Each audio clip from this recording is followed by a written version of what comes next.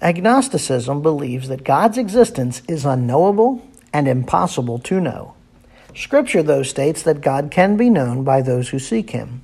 Deuteronomy 4:29. But from there you will seek the Lord your God, and you will find him if you search for him with all your heart and all your soul. Atheism believes that God does not exist. Scripture, though, states that those who claim there is no God are fools.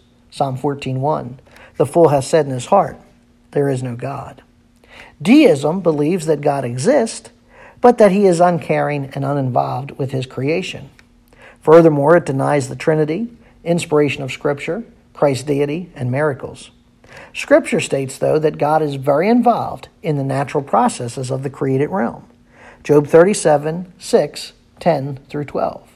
To the snow he says, fall on the earth, and to the downpour and the rain be strong. From the breath of God, ice is made. The expanse of the waters is frozen. With moisture he loads the thick cloud. He disperses the cloud of lightning. It changes direction, turning around by his guidance. Pantheism believes that God is in everything and everything is God. In other words, there is no distinct personal God.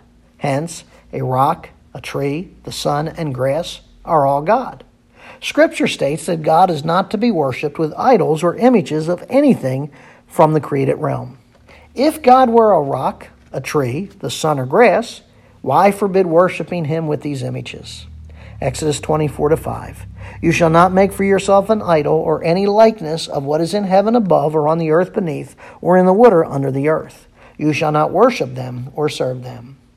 Polytheism believes that there are many gods. Scripture, however, states there is only one God, the Lord Yahweh. Psalm 96, verse 5, for all the gods of the people are idols, but the Lord made the heavens.